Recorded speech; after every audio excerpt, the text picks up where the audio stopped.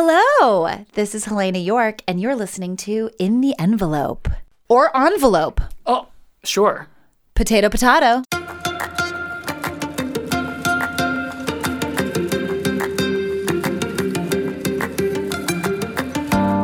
Welcome to In the Envelope, an awards podcast.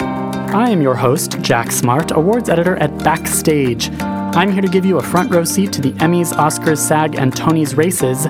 Who is in the running? What makes an award-worthy performance? And what are the secrets to giving one?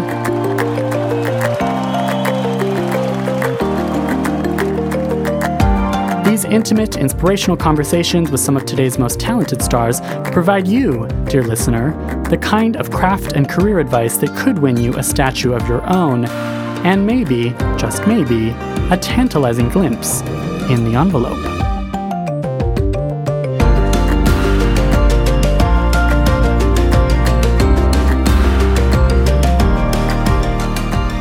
Anybody could listen to me on this podcast right now and be like, oh, I want to be like Heléne and try Broadway, and then I can transition to television by breaking my ankle. Like, you don't know. Totally. That doesn't, yeah.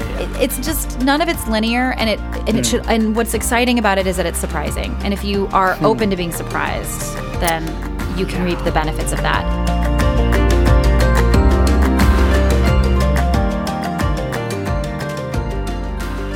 Yeah. Judge, can he say something? No? We could get into how, but I don't know if he wanted to do that. Yeah. That was cute. Hey, buddy. Welcome, Ben, to In the Envelope. Thank you, I just grabbed you from your desk. Could you introduce yourself? Yes, I'm Who are you? Benjamin Lindsay. Mm-hmm. I'm senior editor here at Backstage. What does that mean? What do you do? I work mostly on our weekly print product. So kind of booking out covers and feature wells and all of culture, all the interview content that you see, I kind of have a hand in. What is your relationship with Conference Room 2? Oh, I book our weekly on-camera interview series Backstage Live, yes. Which streams on our Facebook, Instagram, and YouTube channels. Look at you go. Yeah. There's a wall of Polaroid photos behind you.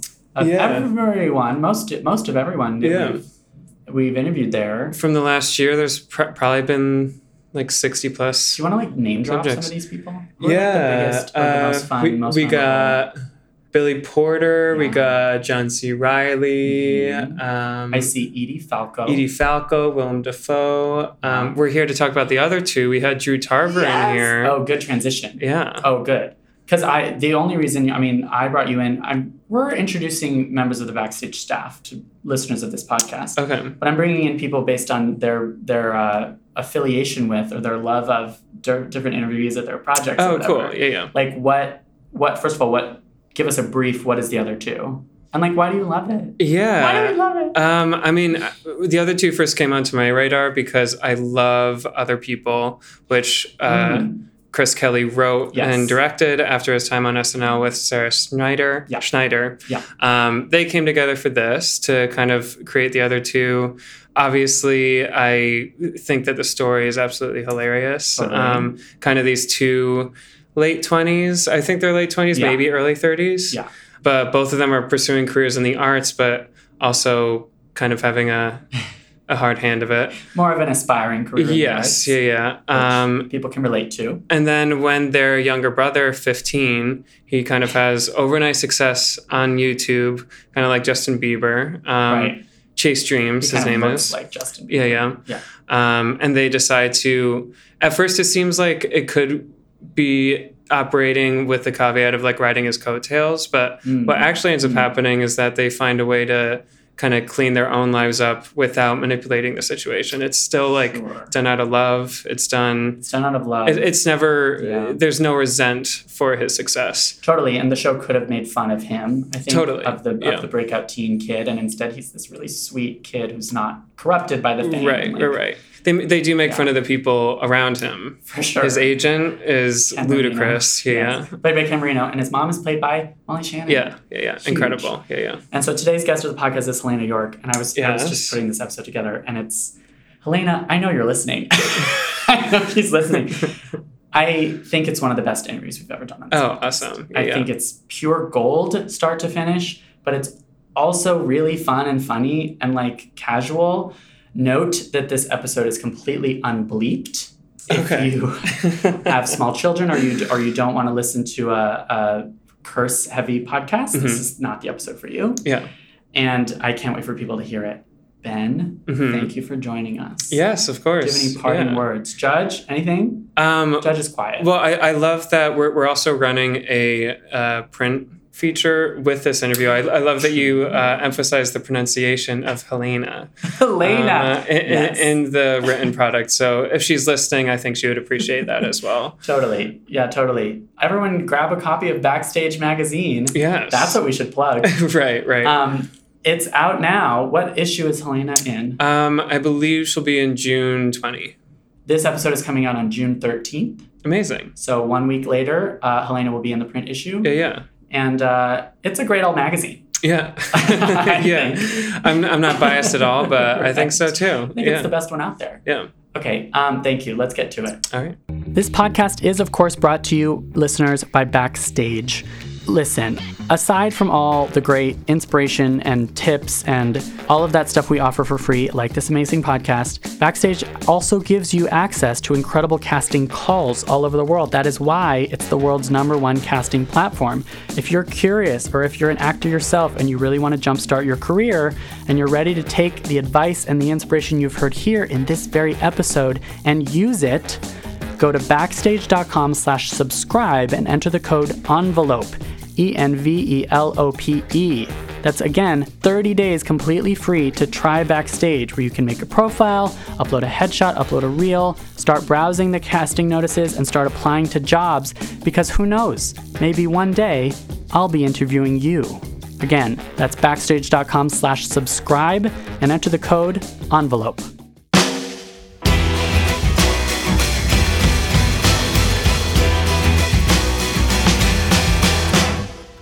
Canada-born, Los Angeles-raised, and now New York residing Heléne Yorke is well known to Broadway and regional theater audiences, but has now taken her signature charm and comedic timing to TV in Comedy Central's The Other Two from Chris Kelly and Sarah Schneider. Following two siblings whose preteen brother becomes a pop sensation, Heléne plays the aimless Brooke Dubeck, one of the funniest characters of the spring TV season.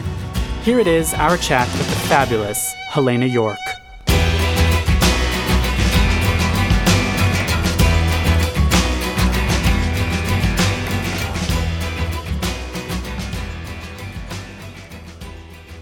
Is it ABBA or ABBA? It's ABBA. Someone gave me a really hard time the other day insisting it was ABBA. I was like, fuck you.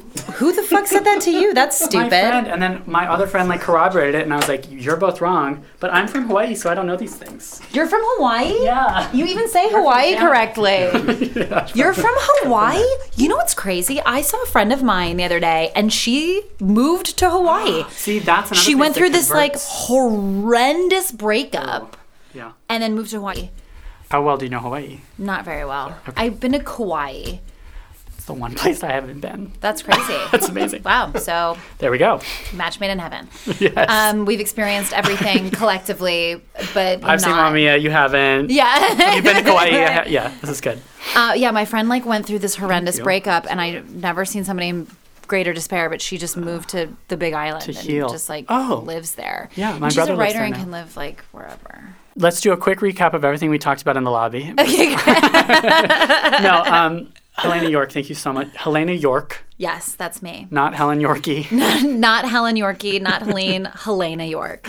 Yeah, but you don't I'm trying bother. to make it as difficult for people as possible, and for myself, frankly. Yes. Again, your parents. It all comes back to your parents. It's their fault. We did this talk back recently in Los Angeles where Fred Armisen, name drop, was the moderator, and he kept calling me Helene, and my father afterwards was like, he kept calling you Helene, and I was like, yeah, bitch, because you spelled it that way, so what did you expect? Get to know me. You can't This is my complain. whole life. Totally. Also, his name is Ross, but he threw an H in there as well, so his name is RHOS. You're joking. No, isn't that crazy? I don't even think about it until I'm like, oh my God. And you know someone named B-A-R-Y. Yeah. You're dating someone named B. Yeah, exactly. Cute. What else did we talk about? Oh, well, one thing we're going to talk about, the reason I think you're a perfect guest on this podcast is because we're all about the audition horror stories. As someone who's based in New York and came from a theater background, you're the ideal backstage interviewee Okay. because you have I mean, forgive me for assuming that you have like audition horror stories because every working actor does. I don't have like a ton of horror stories. I just have like, I did the slog. Like, I did the slog. I have that Heléne story. I've had horrible feedback, like she looks like a soccer mom. I've had that. But they didn't want it. They didn't want a soccer mom. They didn't, apparently not. I did not book that. No, and then I have like, but I don't have anything like I fell or, my tit came out in front of Lin-Manuel Miranda or like anything like that. Sure. Yeah. Do you know what I mean? I just have like, the typical. I did it. Yeah, or like, well, there's that thing too of like, I heard it recently on this podcast. I can't even remember who said it, but when an audition goes so horribly that like they were assholes or like it was a respect issue, you don't even want that job. Like in a way, you're auditioning them.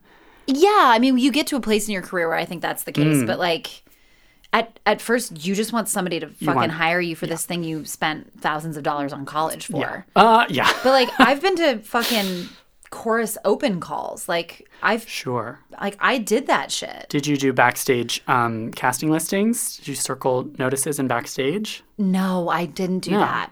No, but I'm not that old.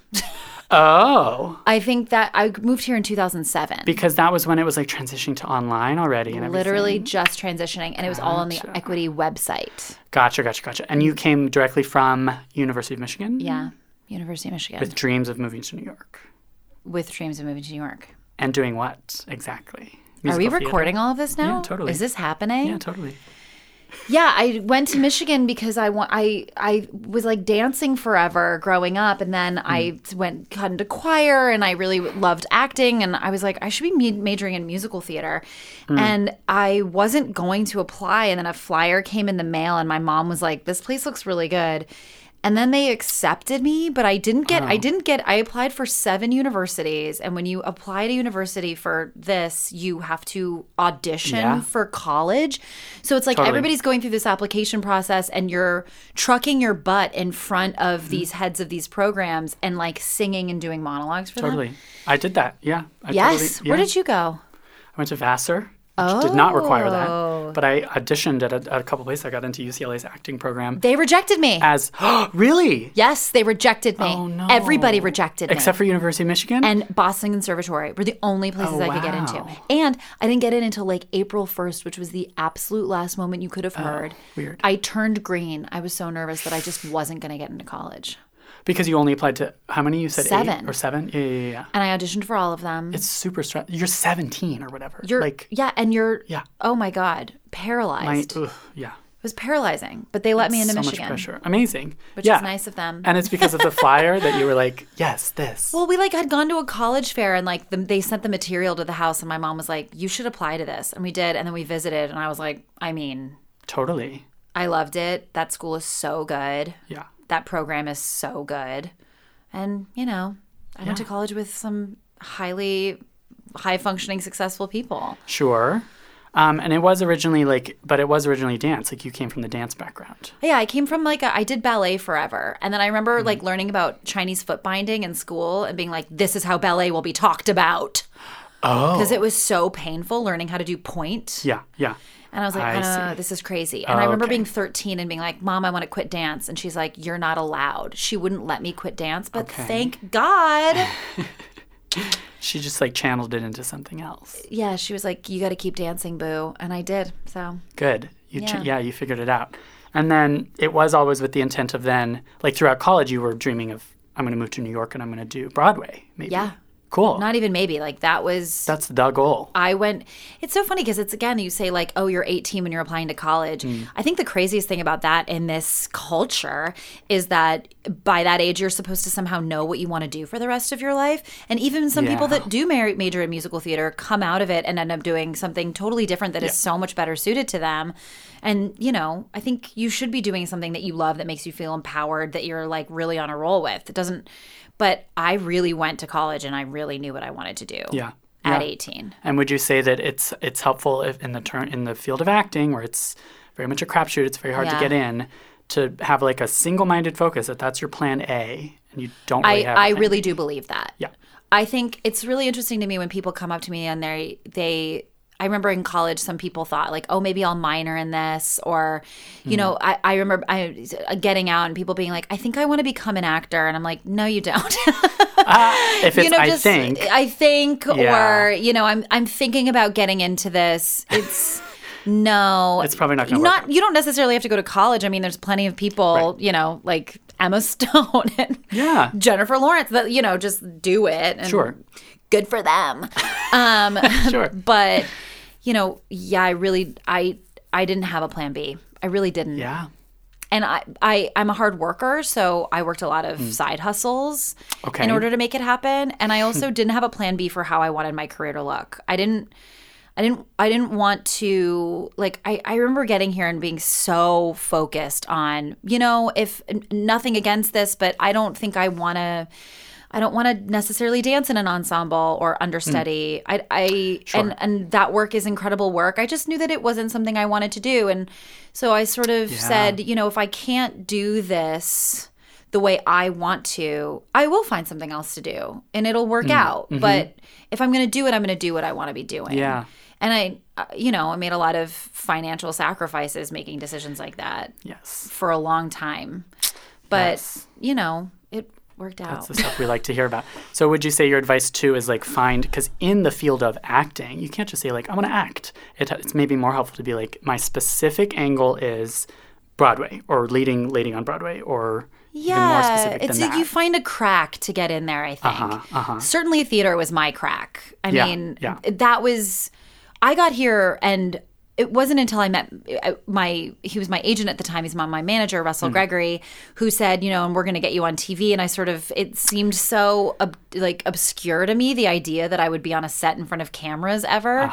I went to school for musical theater. Like that was everything I wanted to do. So I didn't even, that wasn't even like a glimmer in my eye. I thought, oh, okay, maybe that would be interesting to do someday. But I really went after theater hardcore. And you were saying earlier, New York is your home. It's your home base. Yeah. I've been here now 12 years, which is so crazy. I told you in the waiting room that I bought my house in Brooklyn. And it's like going all in. I never want to leave. Yeah. It's crazy to right now be Madison Square Park with you. I can't believe I'm in Manhattan. Totally. Making the long journey into Manhattan on the subway. Yeah, I love it here. That's actually, speaking of actor advice, I get us all the time, like, where should I live, New York or LA? Because I've spent a lot of time in LA and I grew up there, which is really nice to have in the old back pocket because I have to go a lot. Yeah. But the advice I always give is you want to live in the city you can be unemployed in and still be happy because you spend that is my advice. Yeah. Like, where do you want to be unemployed? Because that's not going to be your everyday, but it's going to be a good chunk of your life. And it's where do you still feel creative, connected, and inspired by life. And not in despair. Exactly. Yeah. Because despair creeps in. Yeah. Oh, my God. Yeah. It's gonna. A devil, and it happens to everybody, and you question yourself, you question your worth, you question every little thing that you're doing. For sure. And what I love about New York is that I leave the house and I'm immediately having human contact. I'm an extrovert, so I need that. So that's why I live here. Yes, it's the knowing that there will be unemployment and figuring out maybe the least uncomfortable place to do that. Yeah, and if you like hiking and being, having stretches alone or being in your car, whatever, live in LA. Sure. I love that I said all of those things like vaguely with a vague twinge of despising totally. Totally trying to influence little people. Disdain. Like, if you like hiking and weather that never changes. Being alone, totally. And being lonely, move to LA. Yeah. I have heard that on this from a lot of people who maybe either move from New York to there, that it can be a really lonely place. It's a lot of more space between people. It's huge amounts of space between people. And then after you do something, you get into a car and you're with your thoughts. Like, I'm an actress. I'm insane. I don't want to listen to those. Yeah. Yeah. I need to be talking to somebody all the time. Yeah. Totally. And in New York, I'm not kidding. I don't think a day goes by where I don't see somebody I genuinely love. That's amazing. Which is that's crazy. How you live your life. Yeah. Yeah. Yeah. Or that's how, if you want to live your life that way, then there it is. Yeah. That's how I like it. But you know, people love LA, and I do get it. Sure. It's lovely there. You've paid your dues. Yes, I have. Which is what we always love to hear about. I want to hear about the what were some of those side hustles, the jobs you did to stay afloat? When I first moved here, I worked the coat check at the Reebok Sports Club in the summer. So that took a turn. I sat behind, I think a couple people gave me like a briefcase a couple times. And I would just like read and like nobody checked anything. It was July or something. And I left school and a lot of people went and did summer stock gigs after graduating. Right. And I was like, I'm just going to get straight there and get after it. I see. And I'm glad I did because I worked the coat check for like a month. And then I did this show called Walmartopia off Broadway. Oh my God. And met some people that are my best friends now doing that. Community. It's got thrust into the community, got thrust downtown, was working at the Minetta Lane Theater. Oh, cool. This was in 2007. And then, I mean, just to think too, I was having this conversation with somebody. I got to college in 2007 and then the crash happened a year later. Yeah. And I don't know if you remember this, but 14 shows closed on Broadway within a month of each other. I was doing Grease on Broadway at the time. It was like Grease, Hairspray. That was when Hairspray closed. I mean, so many things because just had of to the crash. Because nobody had any money to keep these things going. Nobody was seeing theater. Some kind of record of most shows closing at the same time? I don't know. You could probably look that up. That's insane. Isn't that crazy? I had no idea. Wow. Yeah.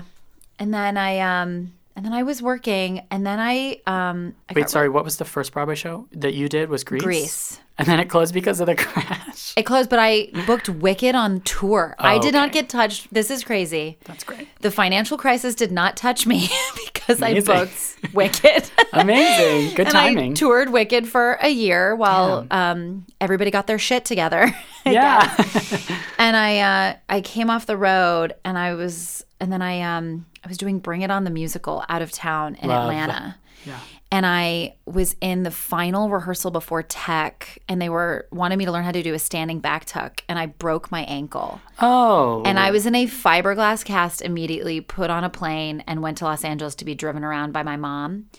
Oh, and I was like, no. I should try doing TV now. And it's one of those things where it sounds so, oh no. But I honestly, I think everything, first of all, Taylor Louderman was great in that. And oh my God, that's I didn't her part. know this. And it was that part? It's that part. She's fantastic, and now she's in Mean Girls. Yeah. But I ended up, it put me on a new path. And I think that's, that to me is also, this business is so insane, and it can knock you down in so many different ways. And I think you either take a setback as, something to dig into you and make you feel like you can't go forward, or you say, this is telling me I need to be doing something else.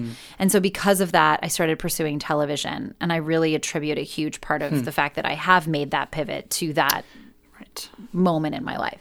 Yeah. And plus, like, through that show, I'm so glad I got to do it because I worked with incredible people. I worked with Andy Blankenbuehler and Lynn and Tom Kitt and, all these amazing artists. Adrienne Warren? Adrienne Warren, who I really want to see in she's Tina. Apparently, she's going to I want to see her in Tina. Yeah, are they bringing it here? I think so. I was just ran into another name drop, Ariana DeBose, who I lost my mind over the other day at a party because I was like, "You are killing me! I'm so excited for you." So amazing. She was in Bring It On the musical. She's about to be so huge. She was in Bring It On. Yeah, she was in Bring It On. Okay. She's about amazing. to be massive. She's just, a simple Spielberg movie. Yeah. She's going to be in Tony West Side Story. And then literally Anita. Incredible. Yeah. You know everybody. I know everybody. I've been around. You know all the cool people, I think.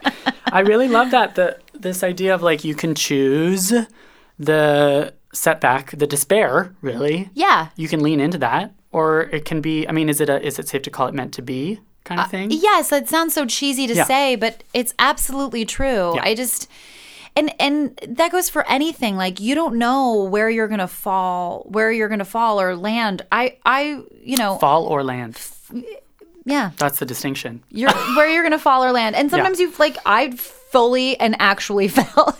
But, I just think that it brings in change in your life. And if you can run towards change in a way that you're not afraid of it, and just allow it to be what it's going to be, and not be afraid of the implications of how that's throwing a wrench in whatever you imagined your, quote, dream to be. Don't get so attached to an idea you have in your head, of what it's going to be. I remember being at Michigan, and my roommate was Andrew Keenan Bolger, and his sister is Celia Keenan Bolger, and she was a great hero alumni of the school. And I remember thinking about what she was up to and sort of thinking like, okay, maybe if I do this, then that would lead to this, and I could do a spelling bee and get nominated for a Tony Award or whatever. But, it's like I'm not going to do exactly what she did. Just like anybody could listen to me on this podcast right now and be like, oh, I want to be like Helena and try Broadway. And then I can transition to television by breaking my ankle. Like, you don't know. Totally. That doesn't, It's just, none of it's linear. And it should, and what's exciting about it is that it's surprising. And if you are open to being surprised, then you can reap the benefits of that. And then it becomes a beautiful life because then you're happy. Yeah. That's really good to hear. Because you meet so many people that do this that get so stuck at a place of like feeling unhappy or unsatisfied or whatever, and it's like make choices that you're excited about and be brave. I don't understand doing this and not having a little bit of flexibility, a little bit of a loose definition of structure and of also routine and also like let go of the fact that you're going to make money right away. Yeah, it's that thing of like go where you know you're going to be unemployed, because that's a part of it. Yeah, I wanted to get on television, so then my biggest side hustle was I worked the front desk at Physique 57, which was a bar method class, because those classes were $36, and I wanted to work out for free. Oh, sweet! And so I worked at an exercise studio, and I printed out audition sides. I printed out the sides for Bullets Over Broadway behind the front desk and Masters of Sex. Oh my God! While sitting there and checking people in for exercise classes. Were you allowed to use the printer? Probably not. See, that makes it even better. I was fully printing out class schedules and then sides for auditions. I'm sorry, it was Masters of Sex and Bullets Over Broadway? It's fully sitting behind the front desk at Physique 57. Your two biggest gigs that you just at that time, while doing that side hustle. But then by the way, I shot the first season of Masters of Sex, and I got back to New York. And I wasn't working, so I went back to work at Physique 57. And I got recognized for the show. I just don't have... Damn. I don't care. I want to work. Yeah.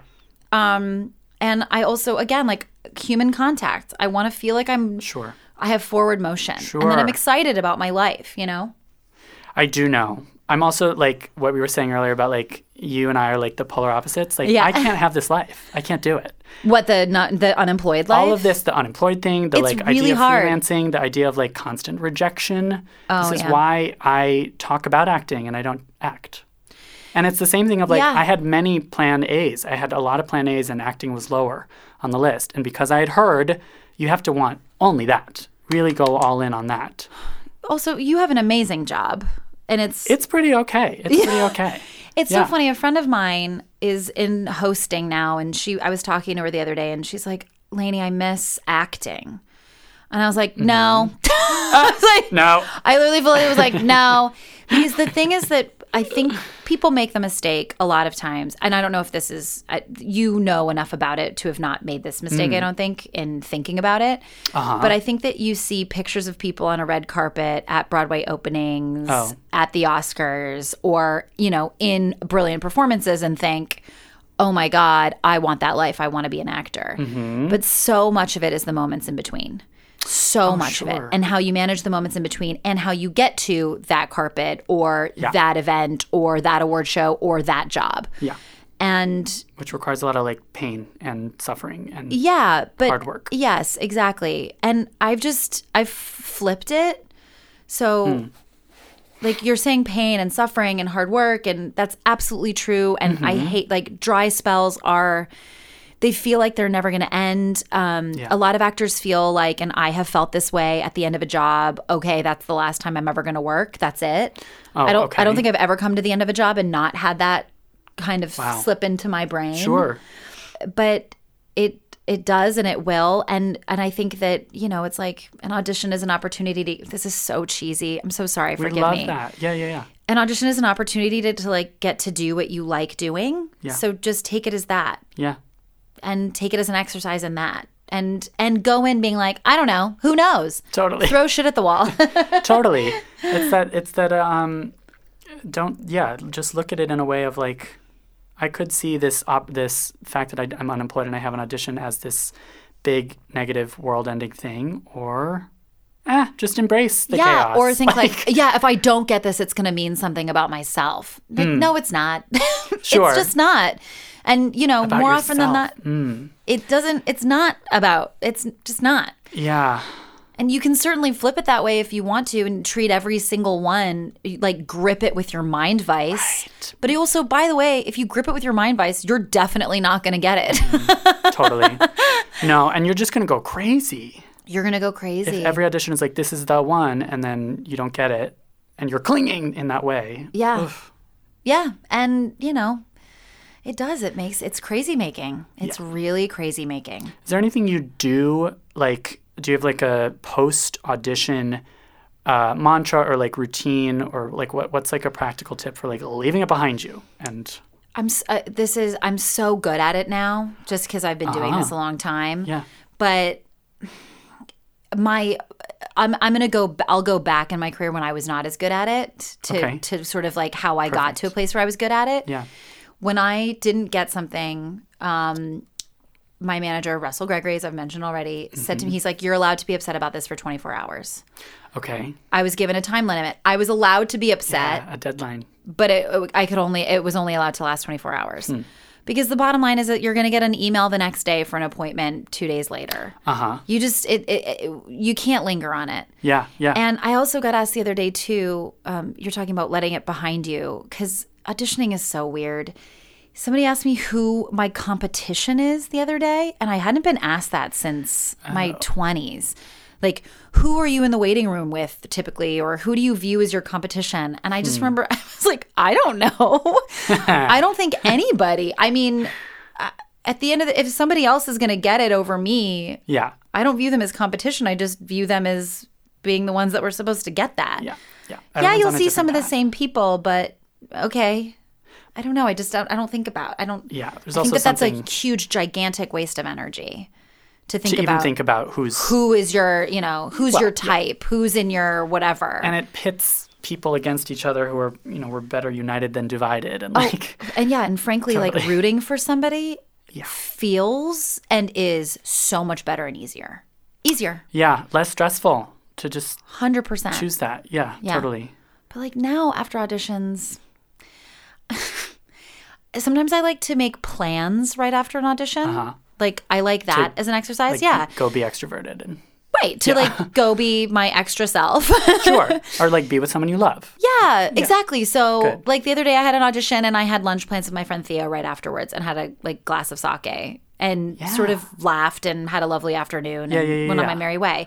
Just to be able to shake it off. Because thinking about it in the aftermath, it's like if all the extroverts out there, we all go to parties, and when we're going to sleep at night, we like replay the entire evening in our heads of like, what did we say? Who did we say it to? Oh my God, am I in trouble? Totally. You know what I mean? Sure. And you can do that with an audition. Like, oh, how did I say that one thing? Forever. Did I hit that beat? Whatever. Forever. Yeah. And it's,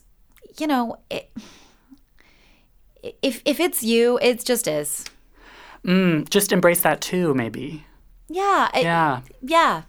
And you can think about every little thing, but at the end of the day, if it's you, it's going to be you. If it's not, it's just not. It's going to be somebody else. Sure.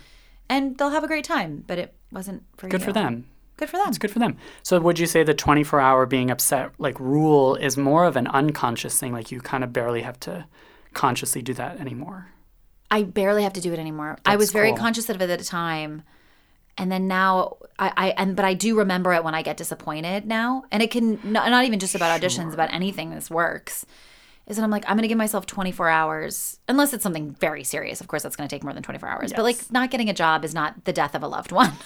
You have 24 hours and then get the fuck over it. Totally. I'm going to use it. this. This is a great rule. Because I love deadlines. Yeah. So I love the idea of like, by X point, I have to do this. Or stop doing this. Exactly. Or that's it. Mm-hmm. Totally. Yeah. And like with anything, if you practice enough, then you'll be able to do it unconsciously. Yeah, I think so. But, there are things that you just... It's the scariest thing about auditioning for stuff that you want is that the potential of losing something you want, it's like any love. Stings more. It's really scary. Mm-hmm. But, you know, you got to let it go. You just do. Because you're not going to be able to reach in there and change some sort of an outcome or make it different. And you're not going to be able to go back and change what you did or do it differently. Because you probably wouldn't anyway. You wouldn't change the audition. No. Unless you royally fucked something up. You wouldn't. You would do it exactly as you did it. Sure. So... Also, sometimes when you make a royal fuck up in an audition, it actually leads to another job or another audition. Oh, my God, yeah. Mary Beth Peele told me that she fucked up. Oh, I met her recently, and oh my God. I mean, she's a legend. I did a pilot with her, and I just drank her for. She's incredible. She said that she messed up the lyrics to "Send in the Clowns" in front of Stephen Sondheim and booked the job. Oh yeah. I love not that everyone story. is Mary Beth Peele, but that gives actors hope. You know, she is so gorgeous. Oh, fully. She gets me excited about getting older. Oh yeah, she's one of those. I am obsessed with actresses that are just older, and I just get amped about it. Oh my God, totally. I get so excited. Judith Light sat right there. I can't. You interview the most amazing people. I was like, why do you want to see me? Did you look up the guests? Yeah, you have. You did? You've had Natalie Portman and Nick Kroll and all these people. Oh Helena, thank you for doing that. That's wow. What do you mean? Thank you for doing that. No one's ever talked about who else has been on the podcast. I don't think anybody else has bothered to look it up, but they should. Oh my God, I listened to part of the Nick Kroll episode because I was like, he's cool. He was a great interview. Yeah, he's really right there. Cool. Yeah, he's really cool. There's a framed picture right there, if you could see that Gina Rodriguez and Henry Winkler, who we bizarrely introduced because they were back-to-back interviews. No kidding. Gina brought her dog, and then Henry Winkler met the dog. So adorable. That's cool. Anyway. Going back to this idea of the roles that you're going to get disappointed about if you don't get because you feel really attached to them. How did you get? We got to talk about the other two because walk me through the whole audition process for that. And was that, of course, the kind of role where you were like, I'm dying to get this? Yes. Yeah. So I was doing a show called Graves at the time for Epics. And I was about to leave to go to New Mexico to shoot that. And I got the appointment, and when you're a series regular on a show, it is hard to do another one, typically also because contractually it's a bit of a snafu. Right. Which is something that's interesting that's happening right now that's getting worked out because it used to be that you shot 25 episodes for every TV show, and now you don't. You shoot for 2.5 months, and you're available for stuff. So that's an interesting conundrum that's happening within the business right now. Anyway, I got the appointment, and I knew about Chris and Sarah because Chris Kelly and Sarah Schneider, who are the co-head writers of the other two, because they were running SNL at the time. Yeah, which is huge. So crazy to say. Yeah. When I moved to the city, I sort of thought should I remember asking Russell, I was like, should I be doing improv comedy? Do I need to be taking Improv 101? But the classes were $450 and I could not afford them. So as good a reason as any. I couldn't afford it. And he was like, no, you'll figure it out, whatever. And I got the audition, and I had seen Chris's movie, Other People, and with Molly Shannon. Yes. And they're just you were joking about how the writer's room is everybody that's cool and funny on Twitter. Totally. Everybody it's literally a table that I want to sit at. Totally. That I've always sort of have put on a pedestal or thought oh, I'm this theater kid. I'm a theater kid and I do television and stuff, but that's a different table, the comedy table, where it's gotcha. The Lorne Michaels and the Chris and Sarah, and we were saying Joel Kim Booster and Cole Escola and Kat Cohen and Bowen Yang and Matt Rogers. They're all at a table that I'm oh God, I want to sit at. I would love, yeah, totally. So those were just a bunch of names that I rattled off that everybody should now go follow on Twitter. Absolutely. Anyway, I got the email, and you get an email, and it's this is the character, this is whatever it is. And I read the pilot, and I was just broken immediately because I was motherfucker. You're no. No, God damn it. And it's a perfect example of being I love this so much. Yeah. I love this character is me. I not only do I love this so much, it's being helmed by people I respect so much. So it was the double whammy of sometimes you'll read something that's good, but I don't know, it's not, you don't necessarily have faith in what it is. But it was Lord Michaels was producing, and it was for Comedy Central, and it was Chris and Sarah, and I was like, fuck. It checks every box. Yeah. It just checked every box, and so I went in for it, and I just sort of was like, you know what? And I just had to calm myself down and be like, I'm just going to go in and meet them. I'm going to go in, and I'm just going to meet Chris and Sarah. Yeah. And that's how I thought about the audition. So, but I was in there for 45 minutes, and I really did just meet them. Yeah. We sat together, and these are two people that I consider like deeply good friends of mine now. Amazing. And I did the audition, and I left. I was at 30 Rock, and I was walking down 6th Avenue, and I called up Russell, and I was like, I'll never book this. This job is too great, but do you think they'll have a drink with me sometime? Oh, sweet. I just wanted to be buds with them forever because they just felt like friends right away. And then I went to New Mexico, and then I got called back, and I had to like fly back and do a chemistry read with Drew, who was already attached. And Drew was from improv. And I was like, I'm so mad at myself for not spending the $450 to fucking take improv 101 at UCB. I don't know how to do this. And we read together, and and that was, I like improv'd the line about the red mesh shorts, which ended up in the pilot of the episode. Yeah. And we both have siblings. He's got younger sisters and a younger brother, and I've got 2 younger brothers. And so we just sort of like felt each other out in that way. And, you know, we were just in this conference room, and then I got that job. I don't understand how that happened. Totally. That's a long-winded way of saying I went to 2 auditions and then I got a job that I still believe I really had no business getting. Sure. Because I also shot the pilot, and this is another thing, you know, and I talked to a lot of actor friends, you get imposter syndrome. So when I was shooting the pilot, I was like, I knew that they had seen everybody for this, and there are so many amazing comedians that had gone in for this job, and they hired me, a dorky theater kid, who totally, you know, if I had a nickel for every single time somebody was like, "That was great. Can you just do it smaller?" Okay, I'd be so loaded. Camera versus stage. Yeah. Can you? That was great, but like 400 times smaller. Sure. You know, I'm so proud of it. I think it's I think it's so great. People seem to really like it. And the other day I was at the Hadestown opening night, which is first of all so cool. Yeah, I saw it Saturday night. Yeah. And then I was standing in the aisle like chatting with a friend of mine, and then the ultimate full circle thing for my dumb dork brain happened to me. This woman turns around and she goes, "Excuse me, are you Heléne Yorke?" And it was Daphne Rubin Vega. Oh my God. And she said my name correctly.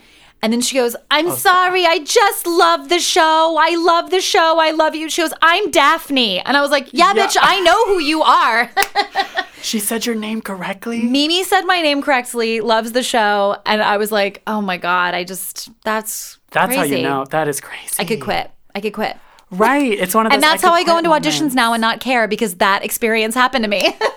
That's really good to hear too. If you get one of those moments of like, I could quit now and just that's sort of how I happy feel forever. Yeah. I do feel that way a little bit. I mean, please, I want to work forever. Yeah. But you know, I get asked that. now too, you know, I have done, you know, interviews, whatever, and I get asked like, what's next for you? And it's so funny, and I am thinking about that now, but at the time, you know, as this show was coming out, my dream forever, I was like, okay, if I could really articulate, and again, I don't like making plans because it's like make a plan and God laughs. So I don't like putting necessarily things out there that are like specific things that I want, because I want to be surprised. I don't know what's going to be possible.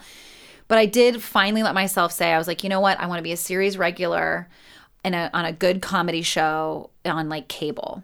Like I didn't need it to be NBC, whatever. I was like, that's what I want to do. Yeah. And that's exactly what I did. And people like it. And so I was like, I'm just going to let myself enjoy this for a minute. Because I was vacuuming an exercise studio a couple of years ago. Totally. So also, I'm going to take this for a minute. The show premiered in January. So technically this was like, your life in December was totally different than it was now, right? Yeah. It's 2019 has been like a huge change. Yeah. I mean, we did it all in 2018, but yeah. Right. And it's the kind of thing where you don't want to take away from this moment by looking ahead. Not yet. Exactly. And I think again, also, that's another thing I'm going to say about the stuff that sucks. Really let yourself enjoy the shit that's good. Yeah. Because if you do, then the stuff that sucks is going to wash over you. Because you're going to feel whole and good and, even if it's like a triumphant moment where you sing a note that is awesome at a reading and everybody's like, yes, like live in that. Yeah. Small things. And celebrate the things about you that are great and let yourself feel that. Don't be a dick, but like when things are great, let them be great. Don't shy away from what it is. Let it happen because enough, stuff that's hard is going to happen. So yeah, take advantage. That's advice that like gets me to you've been saying things that speak directly to me. Yes. And I am grateful for that. Look at me. I should be a therapist now. I'm going to pivot again. Do you? My new thing is therapy. Do you go to therapy? Can I ask that? Yeah, you can ask that. Okay. I do. I go to therapy. Do you find it helpful? I find it very helpful. I don't know why I'm asking this. I find it essential. Yeah. I didn't for a long time. And it's one of those things too where what I'm finding is that I'm more sane, I think, than I realized. Like I have I have a lot more belief in my own reasonable abilities. Huh. She's like, I find that very helpful. Yeah. And then also to be called out on the things that are just ridiculous to be sitting in. I find therapy essential. Yeah. Yeah. Yeah, I think it's stigmatized for a lot of people still.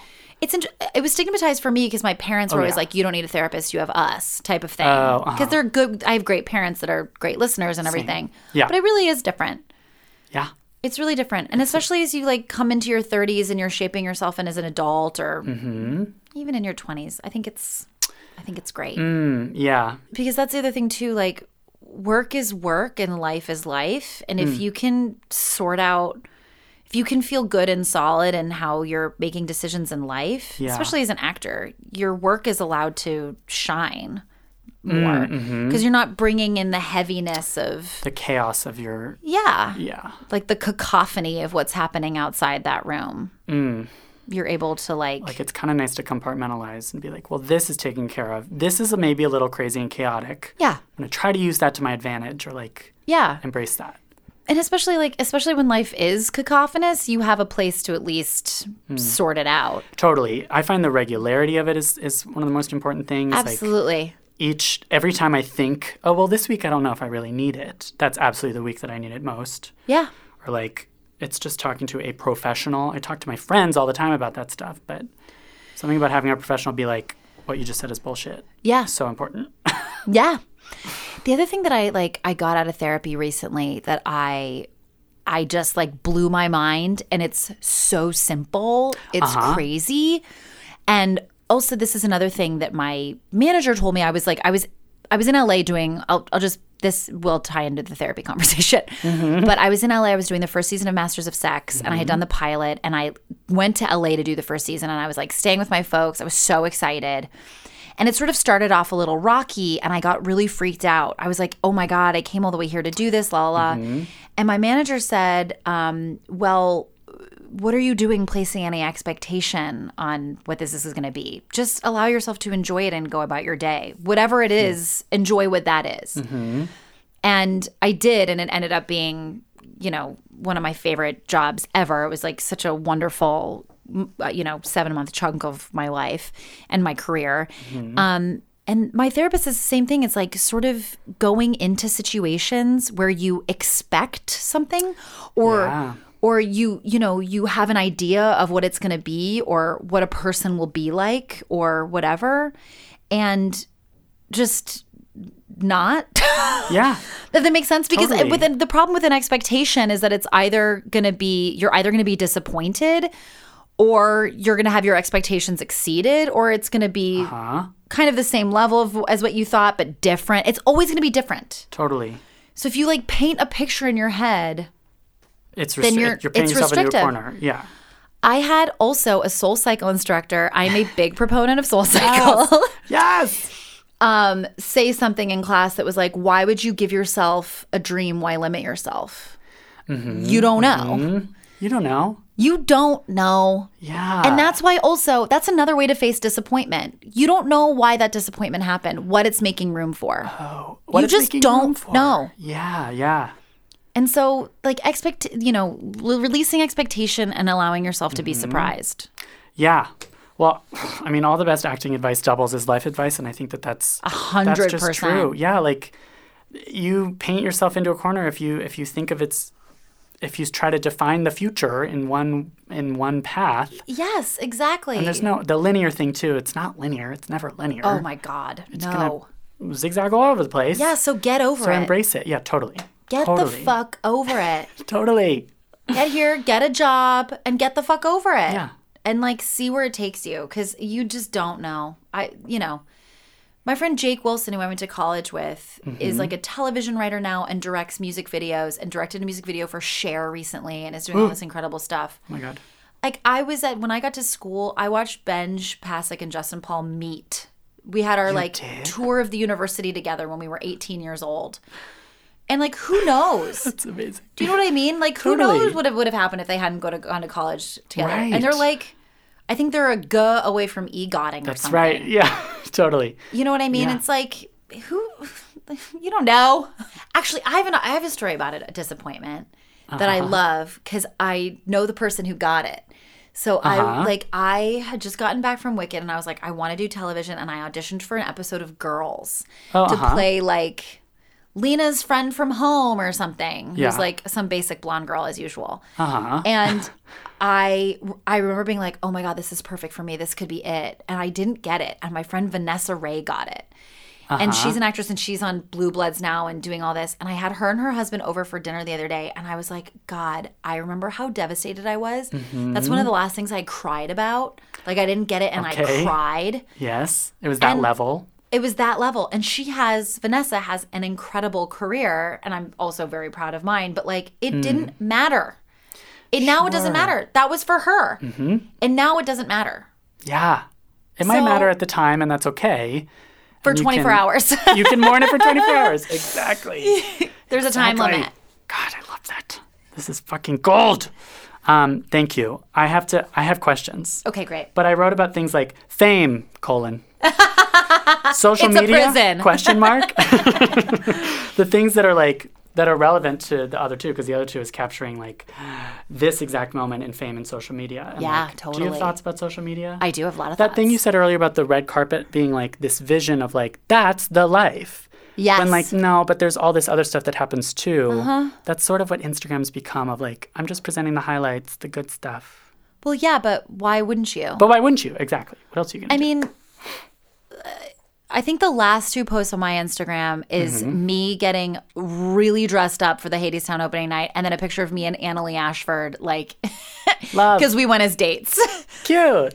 And frankly, like, no, I'm not posting me reading through voiceover sides, like figuring out how to personify, receptionist for a. You don't want to watch me in my bathrobe at my kitchen island, like, and my feelings about social media are is that, yes, of course you're going to present the good stuff in your life. That's what you should do. The thing I like about that is that also enjoy people cheering you on. What I think is amazing about social media and that I've really found is that people are the greatest. Like, I feel so supported by, every now and again you'll get something stupid, like a trolley, whatever, but who cares? Because it's an opportunity with friends to be like, you're killing it. Because then conversely, when you post something that I'm excited about, I'm going to cheer you on because that feels good to do. And that's what I like about Instagram. Amazing. Is that, like, you're not, because that's the thing. Nobody's living in some perfect, idealized life. Yeah. It is never all good. And so just get rid of the assumption that that's what's happening. Like, oh, I'm without because so-and-so is on the red carpet for whatever. Like, stop it. They had a bad day yesterday. You don't know. Yeah. Totally. And you don't know. And honestly, like, being able to cheer other people on, this is something that I learned from Chris and Sarah as well. They're such positive people. And like also the other thing I've learned about the comedy community is how much everybody's buoying one another, how everybody's watching each other's show and being like, get it, get after it. Like I got obsessed with Pen 15 and I went on Instagram to follow Anna and she was already following me and I'd met her at this thing and I was like, oh my God, I love you. Yeah. Your show's incredible. Totally. It's speaking to me in this totally different way.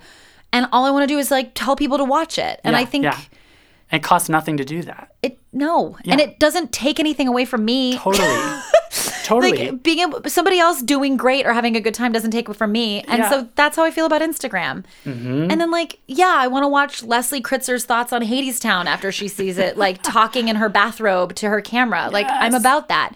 My other thing about social media, this is another thing I'm going to say, and I'm going to call people out on this. If you're following somebody and it's upsetting you, fucking mute them. What is wrong with you?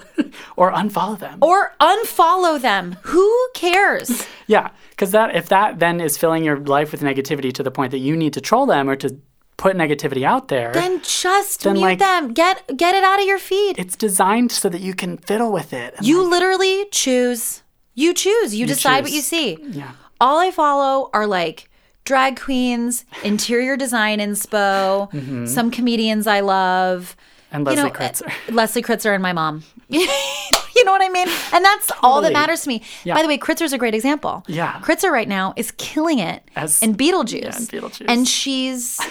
And I've seen her in it, and she's amazing. I can't recommend it enough. I had a great time at that show. Same. And I hadn't seen Alex Brightman in a long time, and we were like loving on it. I was so excited. Met Rob McClure that night. Was so excited to meet him. Yeah. I mean, these are the things. It was like a preview. I was backstage. I love that shit so much. Anyways. Yes. But Kritzer is killing it and like posting pictures of like photo shoots of her promoting whatever. And it is so exciting. Totally. To be like, get it. Like, I'm here for this. Yeah. Yeah. Especially while if you're in that. While somebody crushes. Yeah. If you're in that community where like I feel like you see these people with the day-to-day grind, the less glamorous stuff, the hardworking stuff. Like you've seen the amount of work that gets put into that. Oh my God. So when they succeed, you got to cheer it on. Exactly. So my thing about social media is that it can be whatever you decide. Totally. And if you give it power, then you're going to have trouble. And I deleted it for, like 8 months or something recently. And I think I needed the break maybe. And then I just reframed. If you reframe and you make it work for you, because like, why follow stuff that makes you sad? Yeah. That's stupid. Reframing seems to be the theme of this talk because Laura Benanti said that to me once. Oh my God. About Laura Benanti. Name drop the best people. Thank you. The funniest, most amazing theater Laura people. Benanti is incredible. Yeah. And a damn legend. And one of the funniest people. So funny, so gifted, so gorgeous. Totally. I remember meeting her when I was still in college. She was at Joe's Pub and I met her in a bathroom. And I was like, this woman glows from within. But Laura said something about like, I don't know. I was asking her how she was and she was like, oh, this, that, and the other thing. She goes, I need to just stop, take a breath, and reframe. Laura Benanti. Aha. So that's another Bingo. example. Like you can think everybody, like whatever. Sometimes you just need to stop, take a breath, reframe. You're going to have a rough couple months, you reframe. Yeah. Not to call out Laura for like, needing to reframe. Well, yeah. And you know what I'm saying. I like that idea too. Where there's again a time limit. Instead of 24 hours, you can say I'm giving myself a month to take a breath, reframe. Mm-hmm. You get to choose this path. You do. Same with social media. And I think it's amazing, too. The other thing I will also say about social media, and my friend Andrew Keenan-Bolger is a great example of this, which is it becomes sort of, it can become an artistic outlet. And you can... actual creativity. Actual creativity is coming out. It's also incredible because it's killing Madison Avenue ads. Like... People are clamoring just to have an influencer post about them. Right. And this is content that they've created and curated themselves. And these millennials are like dialed into what people want to see in a way that like advertising can't necessarily as well tap into. Yeah, that's and exciting. how amazing is that? Yeah. That somebody from their living room can develop a following from how a picture looks and like a sort of image that they're giving. Totally. That's amazing. Yeah. That's amazing. Self-made. You can just be totally self-made. Yes. So Case Walker, on our show, who plays Chase Dreams, yes, had made this total social media fame for himself off of this app, Musical.ly. and has like fans and stuff from lip syncing videos he was doing in his parents' kitchen. Right. Like, that's crazy. Yeah. So good on ya. Now he's on a fucking Comedy Central show. Totally. A show that's skewering his exact rise to fame. And like Molly Shannon plays his mom, and he's like, this is my first audition ever. And I'm like, well, joke's on me, actually, then. So get after it, social media people. You're like, I got to start posting my stuff from my living room more often. Yeah, seriously. Yeah. That's great advice. So just embrace or get off. Who cares? Yeah. You don't know. You don't know. You don't know. This is wonderful. Thank you so much. Oh my gosh, thank you. I kind of feel like this was like a great podcast interview for listeners, but like more for me. Like some of this advice I'm following. In the Envelope, an awards podcast, is recorded at Lotus Productions, Hyperbolic Audio, and Big Yellow Duck in New York City, and Soundbox LA, Mark Grouse Studios, and Buzzies in Los Angeles. Like, subscribe, tell your friends, tweet us at In the Envelope, leave a review. We want to hear from you. Visit Backstage.com for more content and resources for working artists, and don't forget, you can subscribe to Backstage with a free trial by using the code ENVELOPE at checkout. Thanks, as always, to podcast producer Wiz, Jamie Muffett. You can follow him on Twitter at JamieMusicNYC. You can follow me, Jack Smart, on Twitter at JackSmartWrites. Thank you to the team at Backstage, the most trusted name in casting: Peter Rappaport, Mark Stinson, Samantha Sherlock, Francis Ramos, Lauren Rout, Caitlin Watkins, and especially should-be Oscar nominee Casey Howe. Thanks for listening.